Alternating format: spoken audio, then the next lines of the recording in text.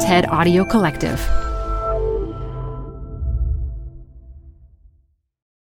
This episode is brought to you by Progressive Insurance. What if comparing car insurance rates was as easy as putting on your favorite podcast? With Progressive, it is. Just visit the Progressive website to quote with all the coverages you want. You'll see Progressive's direct rate, then their tool will provide options from other companies so you can compare. All you need to do is choose the rate and coverage you like. Quote today at Progressive.com to join the over 28 million drivers who trust Progressive. Progressive Casualty Insurance Company and Affiliates. Comparison rates not available in all states or situations. Prices vary based on how you buy. Hi, I'm Debbie Millman. Canva is great for designing visual content for work, no matter what industry or department you work in. Nail your next presentation with Canva Presentations. Start with a professionally designed template and use it as a springboard for your design. It's a serious time saver. Time to present but can't be there in person? Enter Canva Talking Presentations. Record yourself presenting and add your talking head to your slides so your audience can watch your perfected presentation anywhere, anytime. Start designing today at canva.com. Designed for work. This archival episode of Design Matters originally came out in October of 2021. I didn't know people wore lounge pajamas. I'd never heard of that. So it was defiance against my parents and all the people that were looking at me. And that defiance made me feel good. That's the key in me, I guess. I need a little defiance. From the TED Audio Collective, this is Design Matters with Debbie Millman.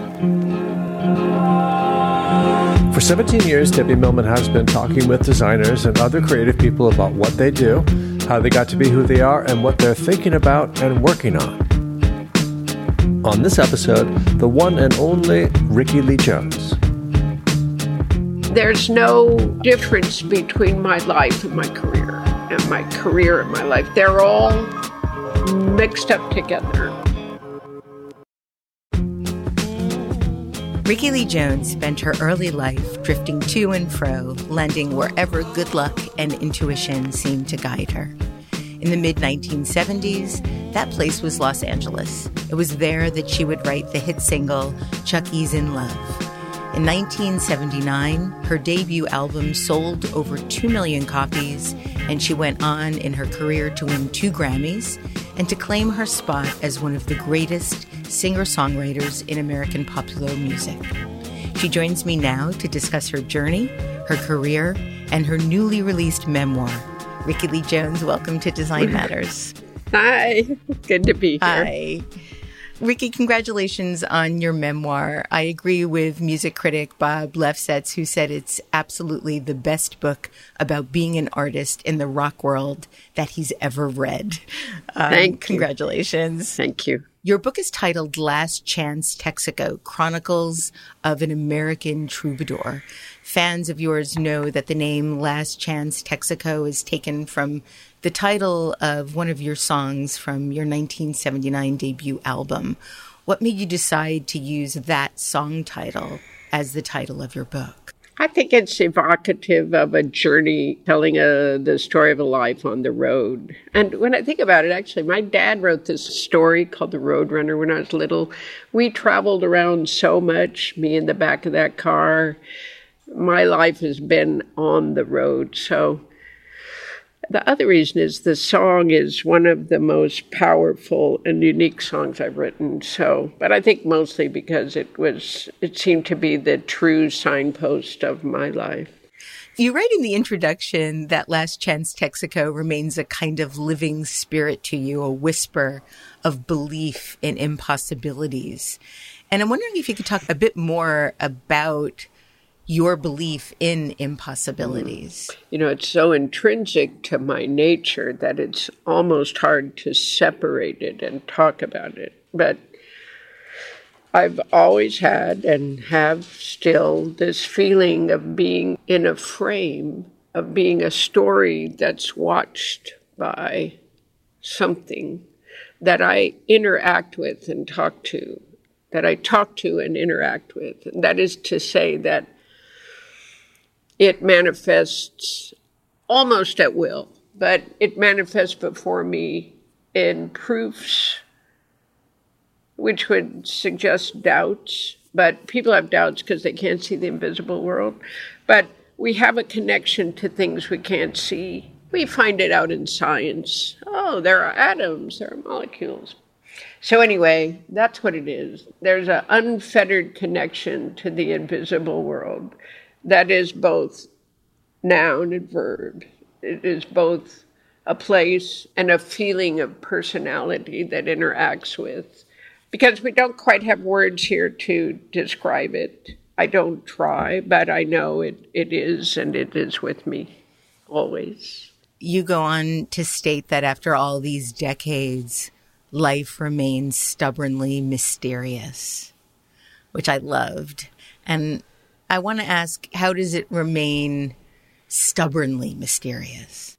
Well, I guess because you can't ever figure out how things operate, but also in a more innocent way when I, take a walk outside and look up at the birds, and there's a connection between the bird and some other thing that's going to happen later in the day. And if you're watching, you'll see it all. And it's stubbornly mysterious because it refuses to reveal itself. And yet probably it's revealing itself all the time. It's us that refuses to see. But there's a little prose going on in the book, too. I want to go back in time a bit and talk about not only where you came from, but who you came from. Your paternal grandfather, Frank Pegleg Jones, and your grandmother, Myrtle Lee, were vaudevillians based in Chicago, where you were born. And Frank was a really big star singer and dancer on the vaudeville circuit. He was once billed above Milton Berle. And though he lost a limb in a childhood train accident, he was quite a good dancer. And you've written that you were in awe of your grandfather. Do you have memories of seeing him perform when you were a child? He died in 1940. He died before my parents met each other. I'll just tell you a little side story. I joined Ancestry.com, and in that, a distant cousin contacted me. And I found out all these things because he's done a whole family history that includes my side. Like, he separates from me around 1800, but he told me all about my family. And that's when I just found out when Frank died. I'm hoping in some piece of film that they find in a studio that Pegleg Jones will be there in an audition tape, but I've never got to see him. We had 2 whole scrapbooks of his notices, which I can no longer find. I'm hoping they're in storage, but I remember the one about Milton Berle because Milton Berle was famous. So, and the one that said, which I quoted in the book, "This monoped puts most 2-legged men to shame." Yes. I love the language they used back then, right? They're very succinct and to the point. This monoped. Yes. So Frank, we were kind of itinerant people who tumbled from town to town. Frank Pegleg Jones is the one who started that by joining vaudeville, because all of the other Joneses still live in Beaufort County, North Carolina. We are the only ones that went tumbling west like a tumbleweed. And my family line goes back to the very first settlers of North Carolina. Indeed, we are the first families of North Carolina. So I'm going to get a little plaque. And that is an incredible thing. I wish that I could have passed that on to the Joneses before they passed away, because wouldn't they have been happy? I don't know, maybe they would have poo-pooed it, but wouldn't they have been happy to see that all that rambling, comes from the very first Welshman who rambled over to America in 1720. That's incredible. Yeah. I've done Ancestry on both sides of my family. I can go all the way back to the early 1800s on my father's side of the family. But on my mom's side of the family, we only go back to my great-grandmother. And that is because no one can remember her maiden name, which is just completely heartbreaking to me. Well, the idea that no one can remember. Mine was adopted, so not only did we not have her last name, but we had no idea. But this fella found her last name, and I think some people just have a propensity for this kind of thing. Your mother was raised in orphanages around Mansfield, Ohio, and her parents were unable to take care of her. The courts ruled your mom's mom an unfit mother, and all 4 of her children were permanently separated from her. And you write in your book that all 4 children, along with 1 million other orphans of the Great Depression, were left to fend for themselves among the religious fanatics and pedophiles and sadists that seem to gravitate towards children's homes. Rickie, how did she finally get away? It's a really remarkable story in your book. You mean about old One Ball? Yes. So One Ball was named One Ball because she wore her hair in one bun on top of her head. But the children had called it One Ball to indicate the one testicle they thought was hanging under the skirt. And my mother, every time she told that story, she'd laugh. I think from all those, which at that time, I guess, wasn't that many years, 30 years separated, it was safe to laugh at this inhumane woman that was the matron. She liked to sneak up on the children. That was her thing, to be in the shadows, catch them, and terrify them before she hurt them. She was sneaking up in back of my mother, who was brushing her hair in the mirror, and she saw her coming up from behind. It was a great moment of redemption because she turned and caught her just before she got there and held her hairbrush up and said, "If you ever come after me again, I'm going to ram this hairbrush up your butt." She probably said ass because that was more like my mother, but I wrote butt because I didn't want to portray my mother worse than the matron because she swore. But that's what she did. She stood up to the sadist and frightened her. I guess my mother left soon after, and the woman never bothered her again. At least that's how the story was told to me. Yes. You write that childhood traumas leave their dirty footprints in the fresh white snow of our happy ever afters. It's a beautiful line. You go on to state that no matter what your mom did, she found traces of her past obstructing the future. How did that affect you? Well, we never escape it. It gets passed on to all of us. Trauma is generational, I have learned. So, if your grandmother was raped, you're going to live with it. If they tell, it doesn't dissipate. And I think even if they don't tell, their behavior will be so bizarre in particular ways. So even talking about it, it's as if it happened to me. My mind begins to dissipate and swirl. It's hard to stay centered on the subject. There's so much trauma in my mother's past. And these stories I tell are the only ones she told, but sometimes hinted to something worse. Like she would say of the religious fanatics who populate that area, the revival is the tent. She would say, "Goddamn hypocrites." But the look on her face said much, much more than those words, as if something had happened to her specifically by religious people, and she's just never going to tell her children about it. So I think it always gets passed on. How do you heal from it? I don't know. We'll find out. We'll keep living, and we'll find out how. You were 3 years old when you made your debut as a performer. You were a snowflake in a ballet recital of Bambi. Rickie, is it true you were so intoxicated by the applause of the audience, your dance teacher had to escort you off the stage? It is totally true. So I remember, and we saved that little uniform for so long. I remember the spangles on it. In fact, now that I say this out loud, I think every costume I put on somehow evokes that very first snowflake outfit. But as I bowed and didn't know I'd been out there longer, and all the kids had left the stage and I was still bowing and the people were applauding and laughing, I just stayed. Thank you very much. And they like to tell that story as I grew up. There's always one of us out there. So safe to say you realized very early on you liked being on the stage. I liked it. I felt no fear and liked everybody's happy, smiling faces. Yeah. One of the things that I really related to a great deal was how you grew up creating invisible friends.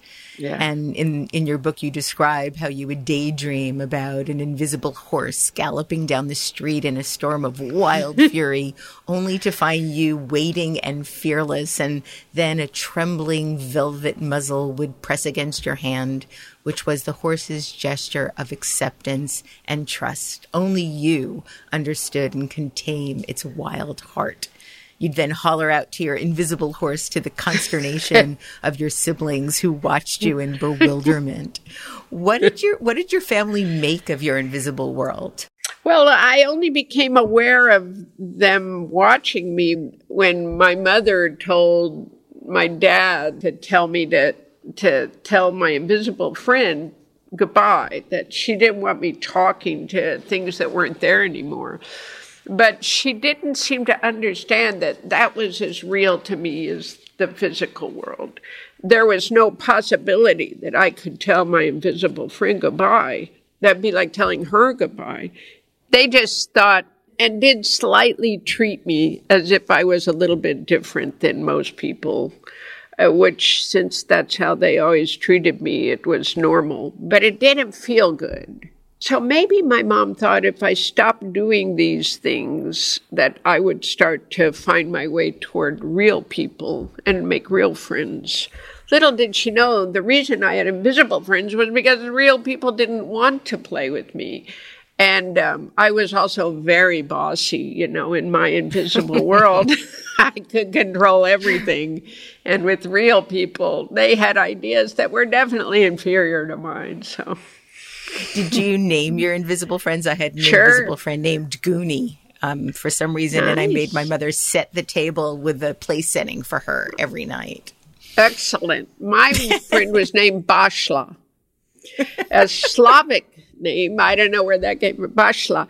And then when my parents quizzed me about my invisible friends, I began to make up others. I took the cue of the question to mean you should have more friends. So I made up Shlobi Shla, but none was as real as Bashla. As you were growing up, your father's anger and depression grew, and he often left for months at a time. And your mother's mood swings were unpredictable. One day you came home from school to find that she had all of her teeth pulled out because they were hurting her. How were you able to make sense of this behavior and keep any semblance of your center? Well, that event that my mother did that was after the accident with my brother. So I think she was having a long, long fall.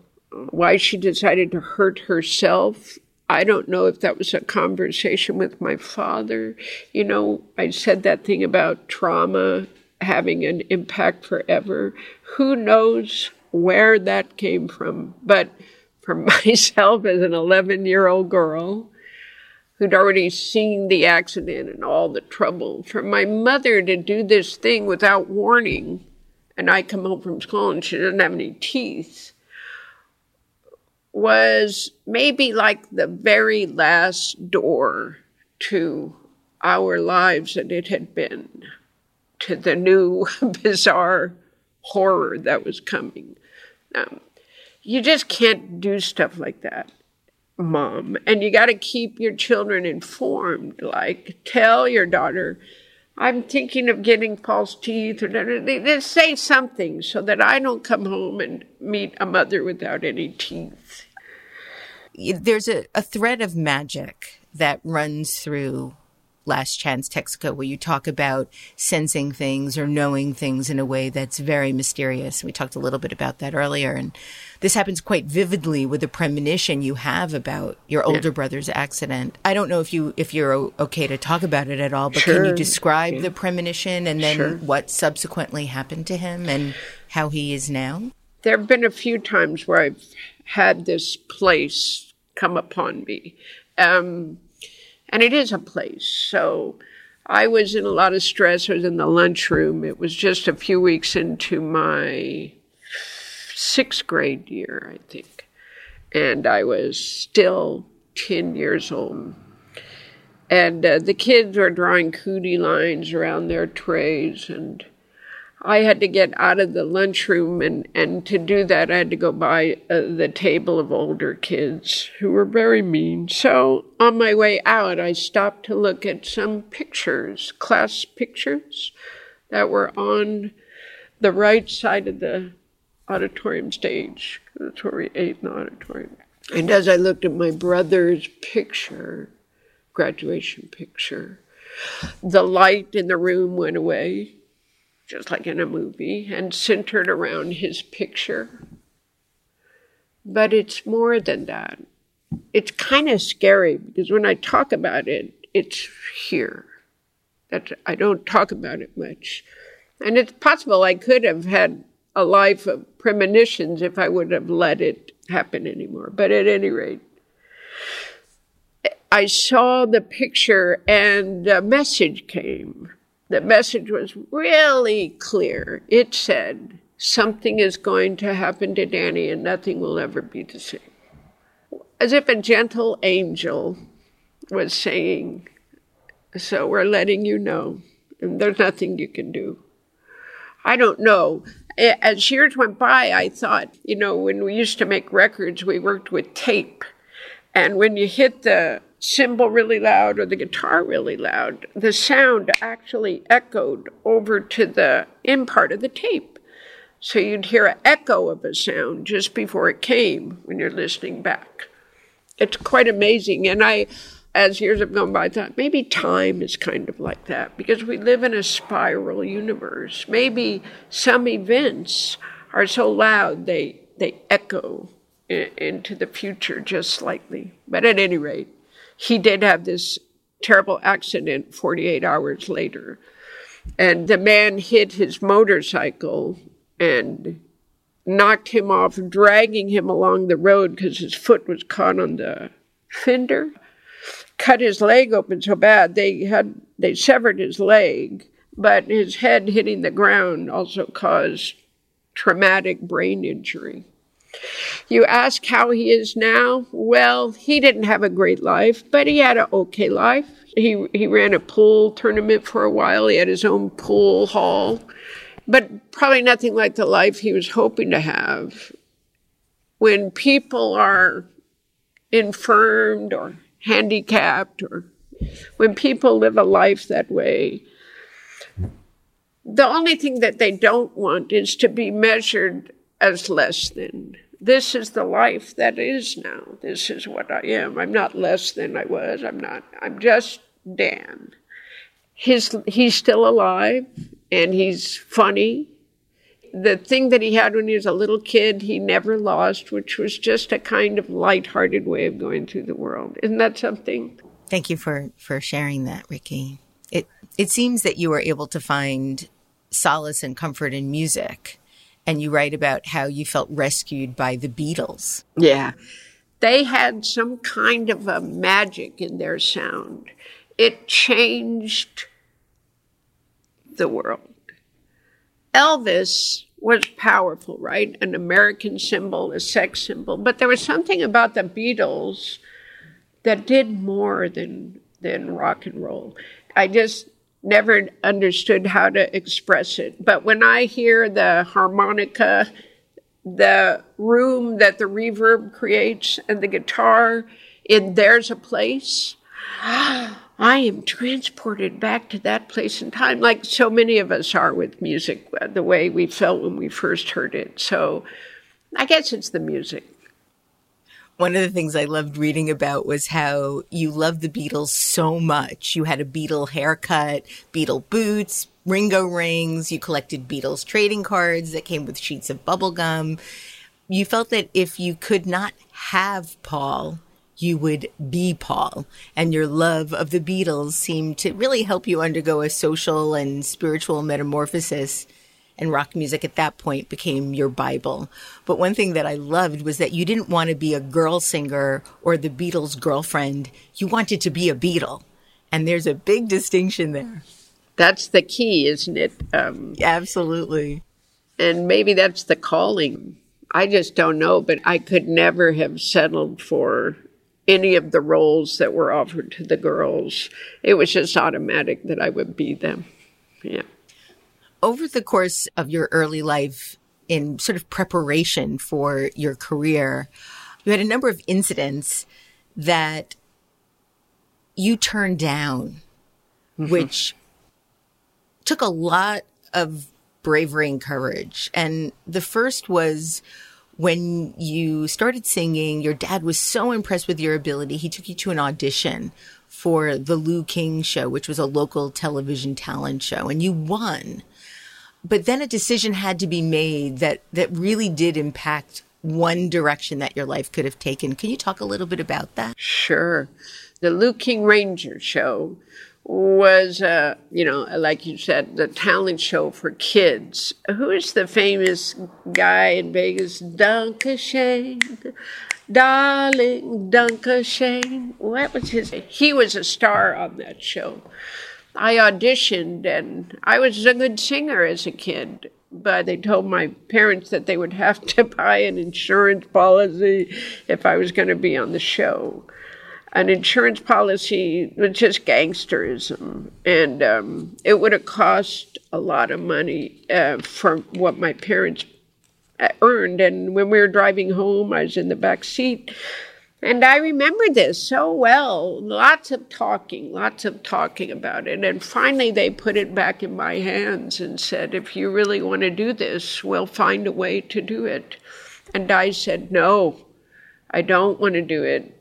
It's wrong what they're doing. And I turned down what I lusted for, which was not only to be on television, but to sing in front of people. Yep. You write that the Lou King Show and that decision was your first lesson in the dark corridors of the music business, where favors are exchanged and sins offered up as collateral. And you go on to state of the many exercises in integrity you have achieved or endured or failed, this was your greatest. Why is that? Because I was a little kid and didn't have the years that come as you get older, the years of reason. And I instinctually knew it was unethical, but a little kid wants what they want. And so I think it's a harder decision for a little kid to make. Maybe not. But, yeah. You describe how that decision really gave you a compass of sorts, which is the one that comes to children who sacrifice their dreams for family. And all around you, your childhood was slipping away. But you write, to your north, you had a dream and only one direction you could call your own. And was that when you knew you wanted to be a professional musician? I knew that I wanted to entertain. I wanted to act. I had been in tap and ballet. I was also swimming, hoping to go to the Olympics. So whatever I was going to be, it was going to be a self-made thing, not a thing I went to school to learn to be. It would be on my shoulders. Yet when you tried out for the school choir, you were turned down. Yes. Not only were you turned down, but the music teacher singled you out in front of your friends and stated that your voice was too unusual and would not fit into his chorus. How do teachers like that even exist? You know, he kind of looked like a Marine. They're just kind of people that are about everything being the same. Why they're in the arts? You know, I think there were a lot more of them in the arts. arts. He was teaching everybody that if they wanted to be in music as a profession, they'd have to sound like this and sing like this. And maybe they'd get a job in this choir. You remember in the mid or late 60s, the choirs were very popular. They all sang in unison. And so that was the job you could get. And that is not the job I'm going to get. But that hurt really badly. Yet, he was right. My voice was different. There was just something about me that seemed to piss teachers off, and they very unceremoniously sent me on my way. Maybe even at 12 or 13, I had a personality that was singular and meant to be a star on stage. I was not ever going to be in the choir, I always, like that little girl who did the long bow, I would always separate myself somehow. But they could have been so much gentler with me. It's a long shot. The people who become famous are long shots. They're the people that teachers and most people around them go, this guy's never going to amount to anything. Because we are finding our way to a different plateau entirely. And in that realm, we would be a bum. We're not meant to be there. We're meant to be up there. And since so few people make it, I guess, are able to define themselves and sell themselves as a singular new and different, come to the new and different, because so many people want the same. So they treat you so badly. It's a miracle that anybody who's a little bit different ever achieves anything that they're meant to achieve, I think. Yeah, that guy was a bad guy. He really hurt my feelings. He meant to hurt my feelings. Yeah. And that's the part that makes it cruel. Yeah. Hi, I'm Debbie Millman. Canva is great for designing visual content for work, no matter what industry or department you work in. Now, your next presentation with Canva Presentations. Start with a professionally designed template and use it as a springboard for your design. It's a serious time saver. Time to present but can't be there in person? Enter Canva Talking Presentations. Record yourself presenting and add your talking head to your slides so your audience can watch your perfected presentation anywhere, anytime. Start designing today at canva.com. Designed for work. Hey y'all, it's Elise. I have another podcast to tell you about. It's called In the Making. It's an original podcast brought to you by Adobe Express. It's the all-in-one content creation app included in your Creative Cloud membership. In the Making takes an honest look at the challenges and rewards of being part of the creator economy. The series kicks off with Puno, who is a creative director and educator. On the show, host Teresa Au explores how you can use the principles of design to create a career you love. Puno did it. Puno is a web designer and content creator and the founder of an online education platform called I Love Creatives. And on the show, Puno shares her journey from working on the Call of Duty video game to building both a design studio and a trade school for digital design. Puno has practical advice for taking a thoughtful and iterative approach to career building. Most importantly, this show is actionable. It's about how you can take your own next step in the creative world and into the creator economy. It'll help you discover creative, intriguing people who are making a living, and it'll probably inspire you no matter what you do. I know it certainly did for me. Search for In the Making in your podcast player. My thanks to In the Making and Adobe Express for their support. Your childhood was abruptly and forever altered by your brother's injury. And at that point, you described your family life as something like a nuclear submarine waiting for the signal to destroy all known life. But music became an even stronger solace for you. And you write how Jefferson Airplane was on your turntable every day. Buffalo Springfield, Jimi Hendrix, Vanilla Fudge, and the Mothers of Invention were frequently played. You also loved show tunes, particularly from West Side Story. And you go on to describe how Jefferson Airplane's surrealistic pillow seemed to be at the eye of a storm you longed to be part of. Mm-hmm. What storm was that? Well, outside of my house, the hippies were growing. They'd been growing since 65 and 66. There's an article in Look or Life magazine about them and LSD and little flashes of them out there. And their long hair and Indian headbands. And so first it's a look that invites a child, and but that what they're talking about, peace, protest, that's way lower on the list. I want to be part of all that love and attention. They would have love-ins. There was a love-in or a something in Canto Park. I wanted to be there so bad. Well, all it was people standing around. It wasn't anything like what the title. I thought something magical would be happening in there. But nevertheless, I was drawn out of the family circle and all that trouble and drama to a larger picture that maybe I could find a place in. The last song on side A of Surrealistic Pillow, Coming Back to Me, was my favorite.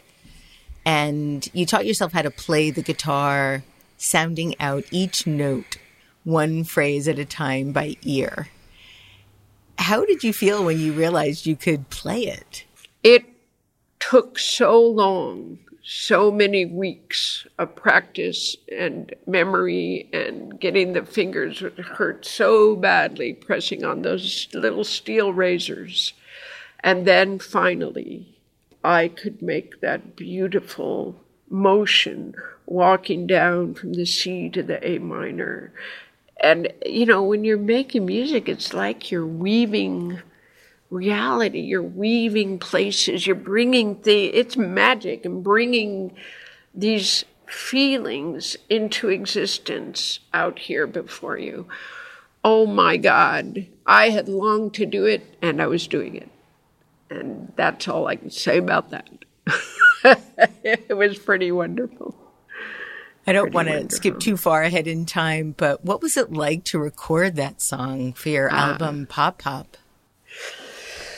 Well, I wasn't sure I should do it because it has always been that first song I learned, and it's attached to so many feelings that have their root when I was 11 or 10 or 12 years old.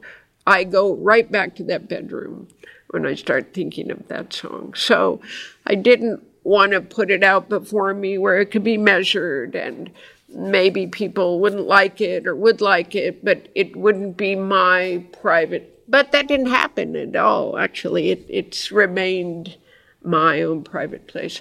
And I was more concerned on a technical level with the key, because my voice is much lower now, but at the time it was pretty low in my register, and I was working hard to sing there.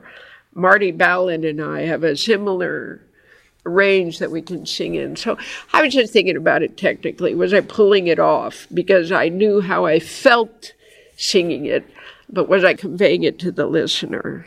That's all I was thinking about. Is it different for you to perform songs that were written by other people rather than songs written by yourself? Yes. One song that I think is remarkable that you do is a cover of the Rolling Stones' Sympathy for the Devil, which takes the song and makes it a completely different song. It's a completely different song. I was playing it for my wife, and I'm like, do you recognize this song? And I played the first couple of bars that you sang, and she's like, no. And then I played the Rolling Stones version, and she was like, holy shit. I'm like, yeah, yeah. Excellent. It's amazing, amazing. That's exactly what I would wish happened. So, yes, I have a very different relationship. When I hear a song, I can mold it in any direction I want. But when I write it, it's almost like taking dictation. This is the way I have to play it. If I play it another way, that will be what it looks like. It's like you're making a baby in here, but you get to decide what it's. So I have to stick to the creation of the song rather than the interpretation of the song when it's mine. I think you were 14. You heard from a friend that her boyfriend was starting a band, and you auditioned and became the lead singer of the California Blues Band. and your mother gave you money to buy a paisley empire-waisted one-piece satin lounge pajama outfit that you saw at Lerner's department store. I remember Lerner's department store, by the way. What did it feel like to finally sort of be the lead singer in a band? Well, I wore that pajama out of Lerner's that day. So I was walking through Christown Mall with it on. And I felt like, so they're looking at me, and I like that. Partly, I think they might not like me, but I don't care. I'm kind of walking on air. And I'm part of the hippies. That costume was an invitation to anywhere I wanted to go. I'm grown up. I'm part of the hippies. I'm a rock star. We didn't say rock star back then, but I'm the lead singer of a band. I'm in a band. So it felt like, I guess, uniforms are supposed to make you feel. You know, when you put on a uniform, you're a part of us. And you do this. Maybe uniforms help you do your job better, you know. But I felt like I had put on the uniform of my future. It was also defiance. Because the lounge pajama, it was a pajama, which I didn't know. I didn't know people wore lounge pajamas. I'd never heard of that. So it was defiance against my parents, my mother would let me, but she wouldn't like it, and all the people that were looking at me. And that defiance made me feel good. That's the key in me, I guess. I need a little defiance. Yeah. Actually, the defiance reminds me of an experience you had in high school where you were expelled because you refused to take off your hat. Yeah, defiance with clothes. When you take off the hat, you get no education. And I believe that teacher also was very cruel to you and told you that you were an undesirable element at the school. Well, not the teacher, but the vice principal. So the teacher was a woman, the home ec teacher, but the vice principal said I was an undesirable element. Because I said, no, wait, you just expelled me. You suspended me for 3 days for this. I just got back. He said, I don't care. You're an undesirable element at this school. So she didn't seem to know that I'd already been punished absent for 3 days and sent the note in again. So it just seemed so unfair. But he made it clear he didn't care if it was fair. He was taking this opportunity to get me out of the school. Shame on him. This is shame on him indeed. Did he ever apologize to you when he realized what you did with your life? It's not just me. He kicked out 11 other hippies that year.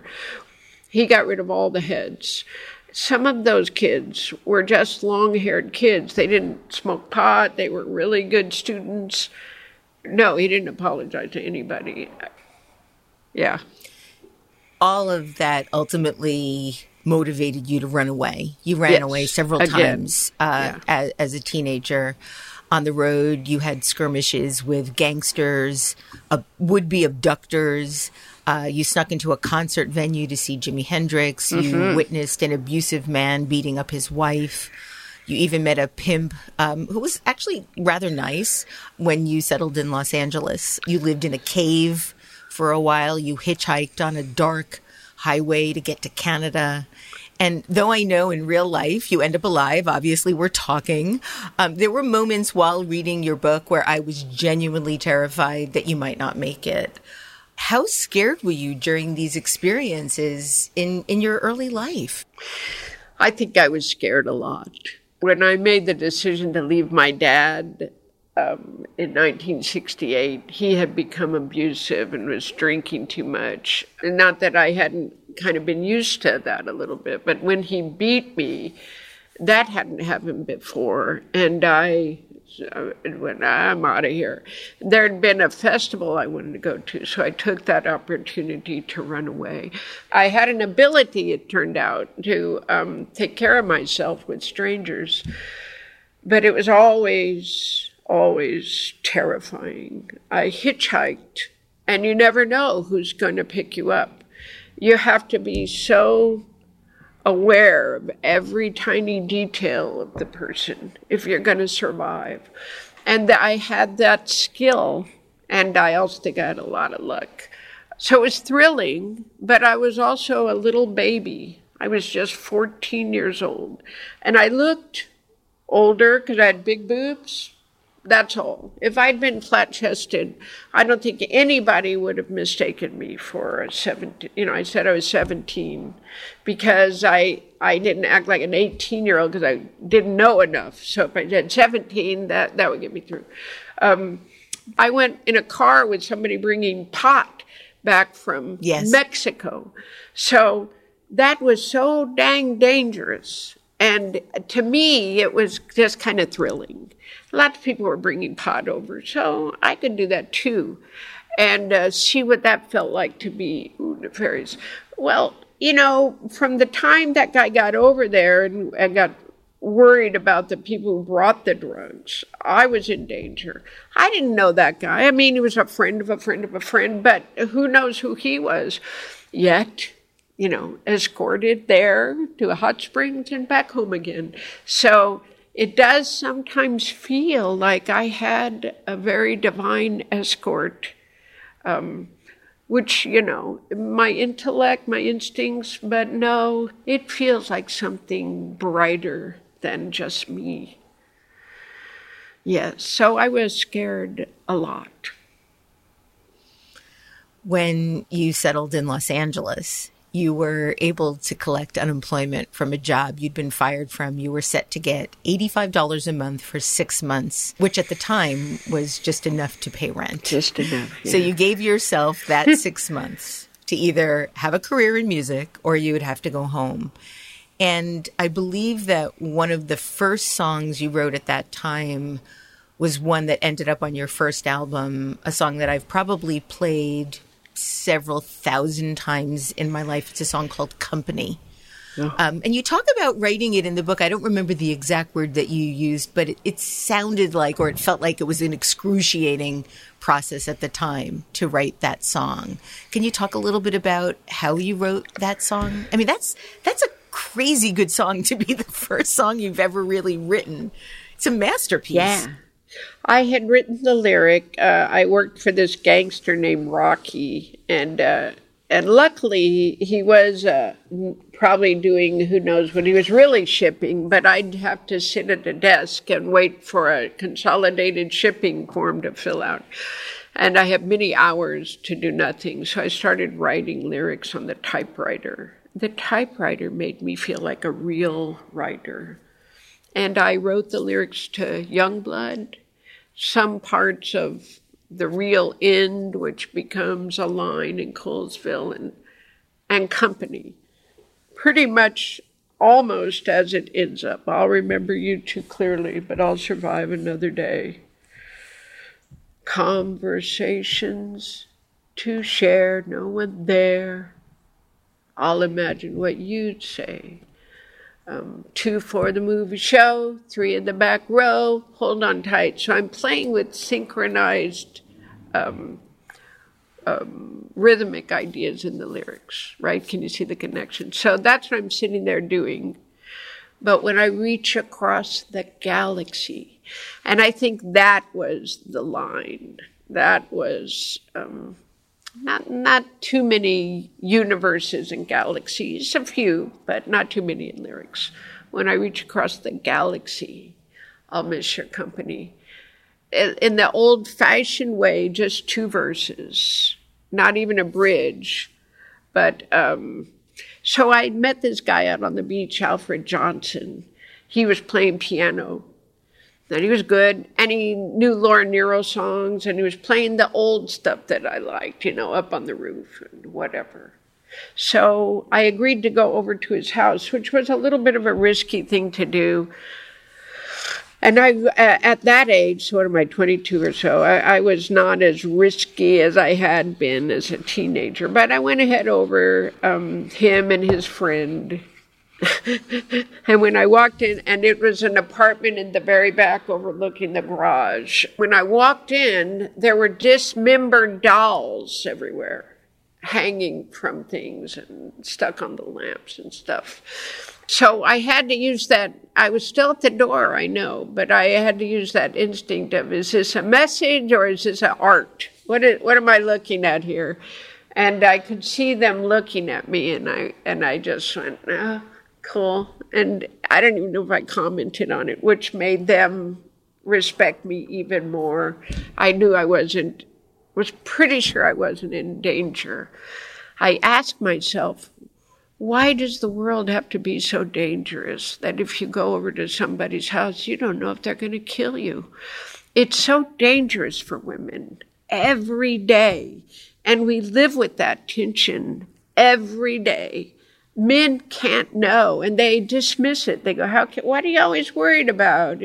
Well, because there's a lot to worry about, and you can't know unless you become one of us in how many ways we have to watch all the time. So anyway, I got there, and quite the opposite of danger happened, which is he sat behind his keyboard, and he had so much equipment. He loved all this equipment.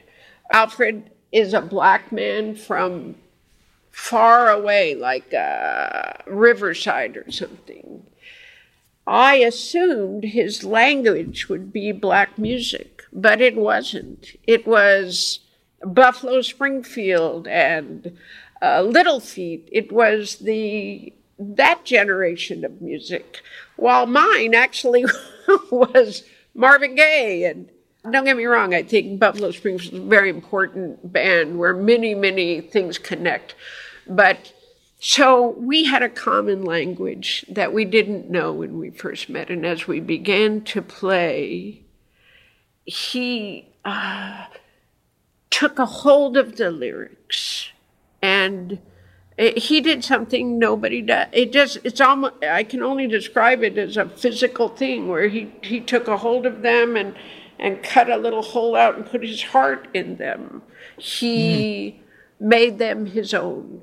And we did it in the old way of, like I would imagine, the old-timey songwriters would have done. So I'm standing by the keyboard, and he's there, and we're singing every single thing. So how are we going to write this company, I said. I was hoping that Frank Sinatra might sing this. Okay, so I've given us some kind of a language to use to start. I'll remember you. I can see Frank doing that, right? So there's our first line.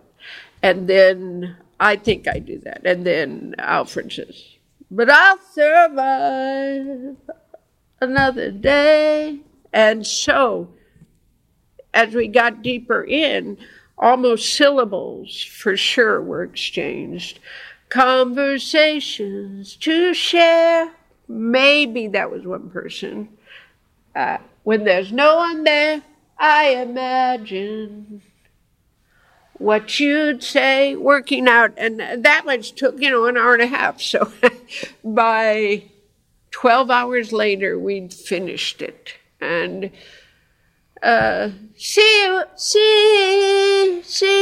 Can't sing it with the earphones. And another life. What chords are we going to put under there? So that second time we do it when we suspend that chord and resolve it.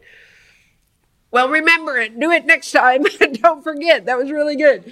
And so by the time it was done, we had lived a lifetime together, and we were done. We did write more. We wrote the bridge to Weasel and the White Boys. And he wants to write more. And I would like to write more with him, but I have to see him in another life, because that was a whole lifetime spent with Alfred writing company. I tell it with words, but I'd like to go back and feel what it was to have all life before me, and know that every single thing I did mattered. and was forming the roads, all the roads that would be on the map to come. It's hard to have that at 66. But if you don't say, I have a life before me, and there are still many roads to carve out of everything I make. It's a question of timing also, but you have to keep seeing your life as before you, not after you. And that power will go into the work that you make. And I think one of the things about company, besides that I was a forlorn, love-lost lyricist, was all life was before us, and we had a lot at stake. But yet, the song feels like an old soul wrote it. It's hard to believe that you were just coming out of your teenage years when you wrote that song. Yeah.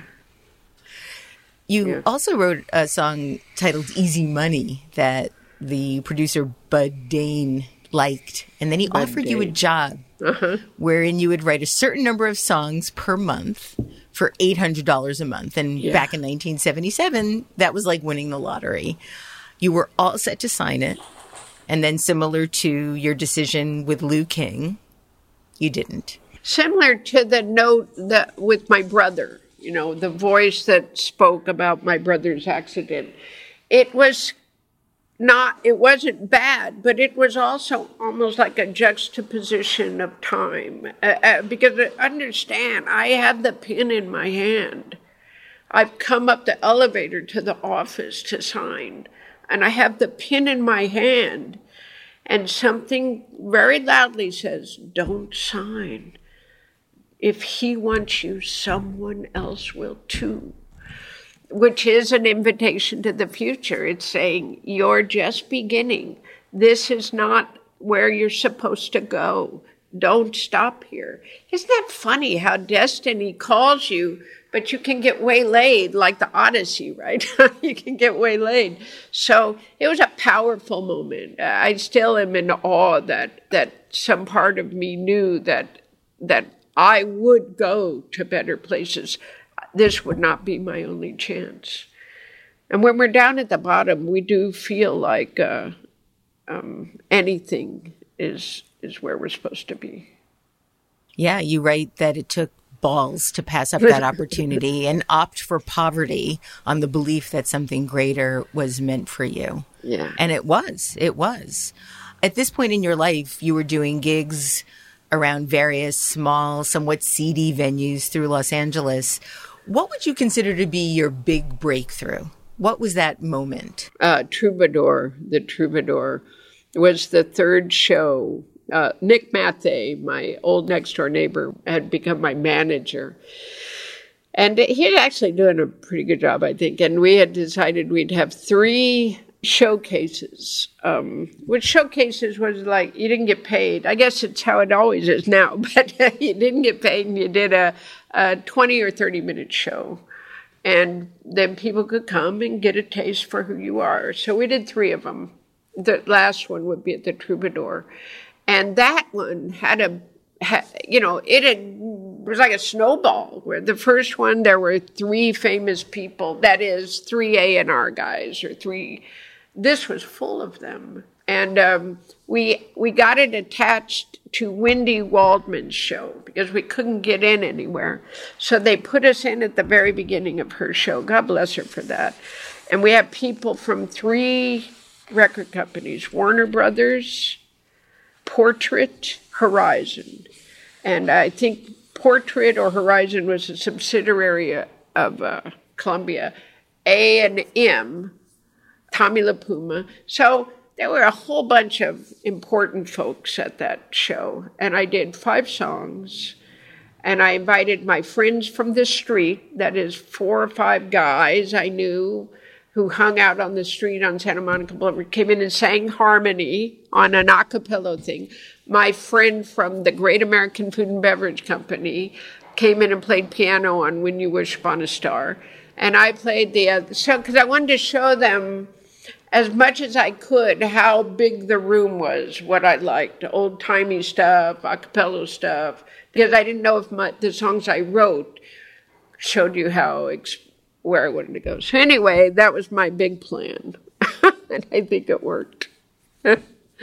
You wrote about a drive with the producer, Lowell George, as the official beginning of your new life, the one that you live today. And you write, that ride seems so right and normal, as if I had always been destined to ride in that Range Rover. Although I was giddy inside, I was cool, and if I may say, beautiful. I knew who I was, the songwriter, the girl in the beret. I belonged sipping Moët with Lowell George. I belonged. What did you envision your future would be like at that point? Well, I think at that time I was really living in the here and now. So I had Lowell and the possibility of his world. I knew Tom and Chuck and their world. So this is me on unemployment, possibly becoming part of worlds that I've lived with all my life. So here, sitting in the couch, is David Crosby, and over there is Graham Nash. So that's what I was doing. I don't think I was doing anything else but navigating my feelings and the real world before me. You knew from the beginning of your career that you wanted to have staying power. And before you even made a record, you were aware of the danger of being what you referred to as being used up too fast. Were you worried that that might happen? Sure. But the illusion was, a year into my career, and I was so very famous. All the doors opened, all the backstage doors opened, and I seemed to have so much money it would never go away. The illusion was that it would always be that way. It could never go away. And that's been the challenge, is learning that balloon of attention and fame will be expelled.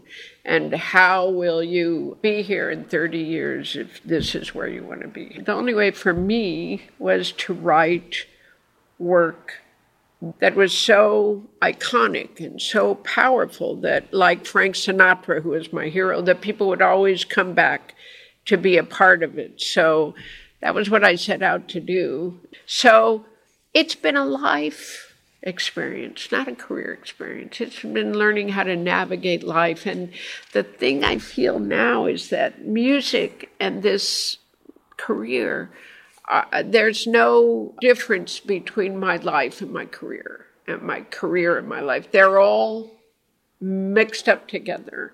That's why it was okay to write the book and tell you about my history, because if you're meant to be here, it'll only do good.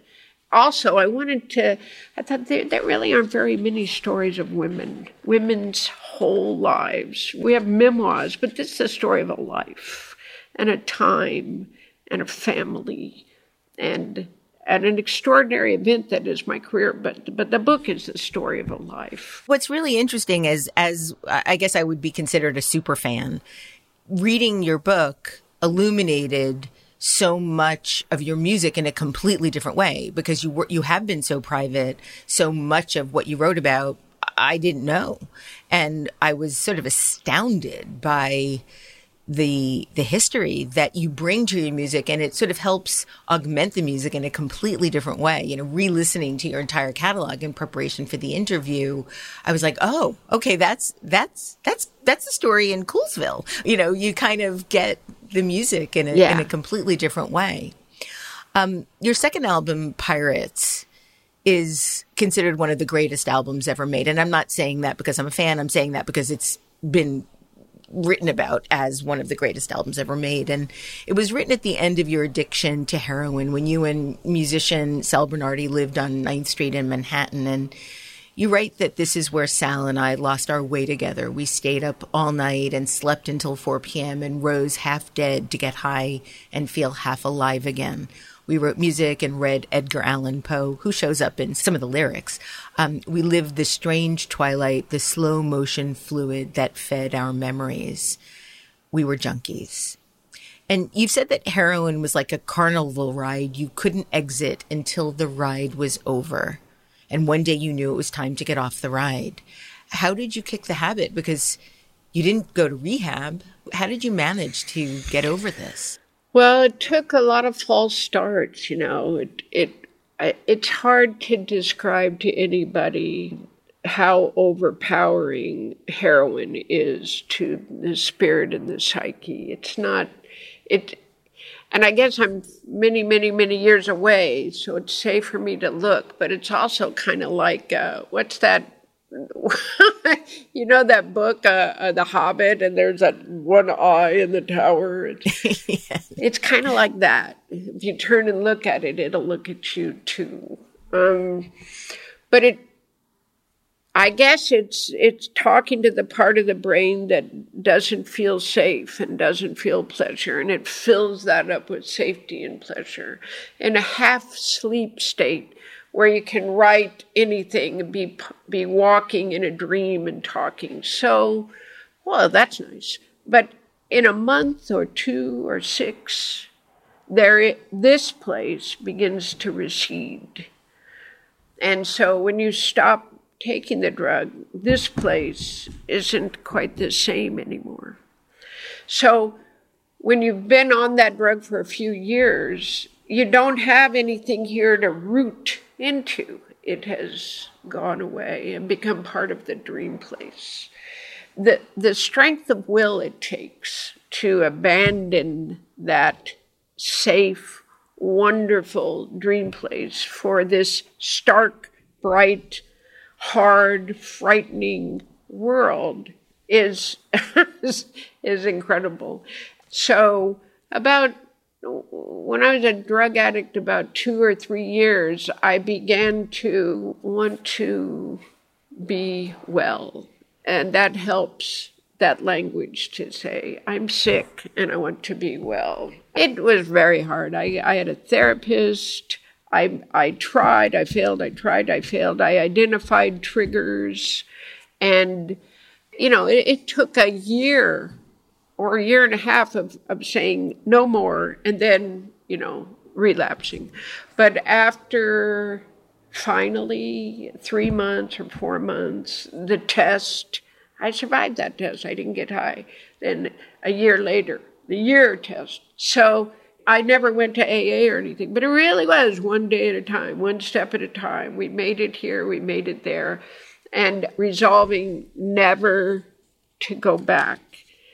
What I just wanted to do right now was to try to describe what addiction is so that people who don't have addictive personalities could get a sense that it's not a choice. It's like an altering of the brain that takes place. And it takes the will to go, I know that place exists even though I can't see it anymore. And I'm going back. I'm going over the mountains and through the deserts, and I'm finding my way back to reality. You've been sober for decades now, and write how months go by now when you forget you were an addict. The dark is gone, the shadows faded, you are recovered and whole.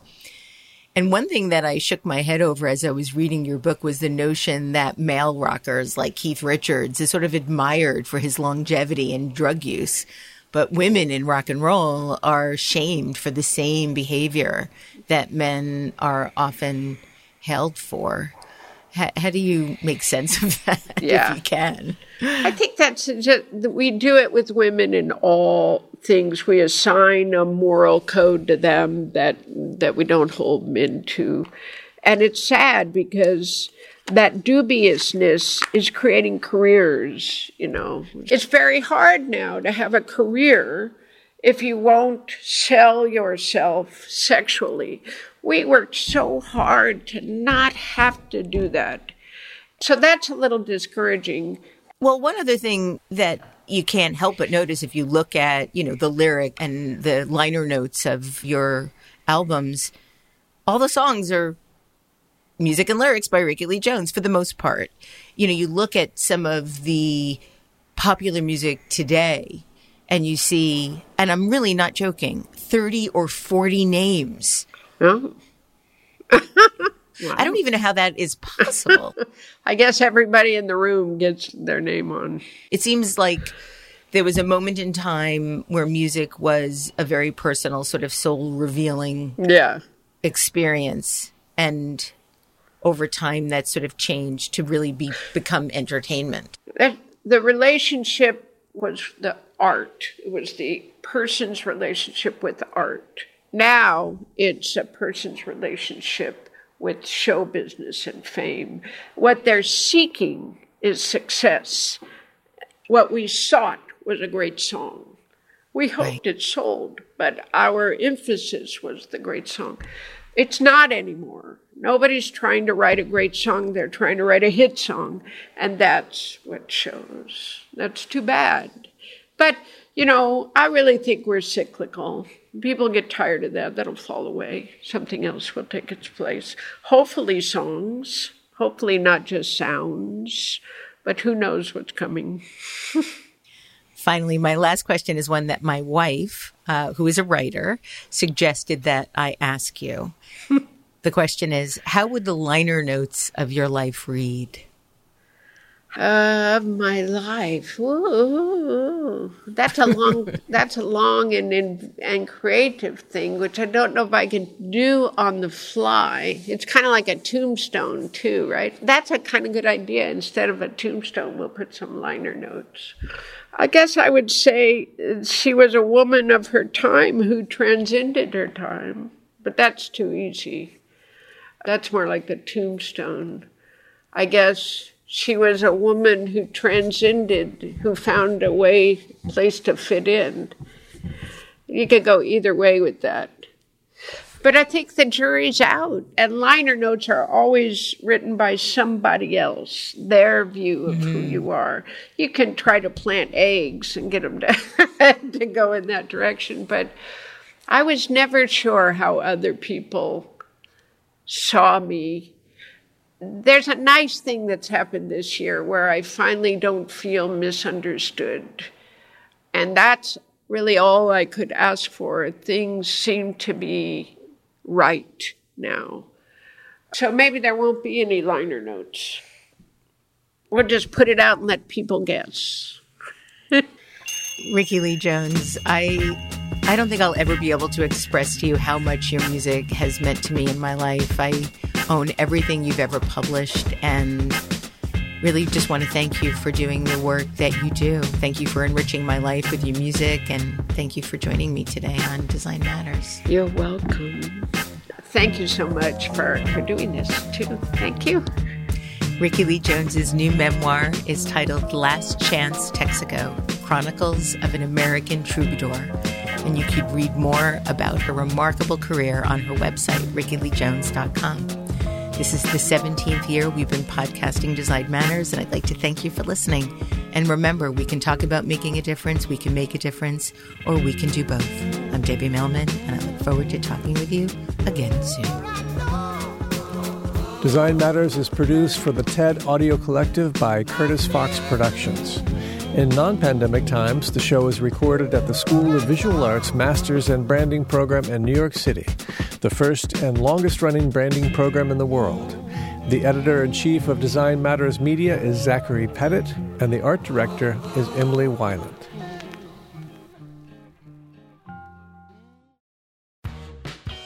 You're growing a business, and you can't afford to slow down. If anything, you could probably use a few more hours in the day. That's why the most successful growing businesses are working together in Slack. Slack is where work happens, with all your people, data, and information in one AI-powered place.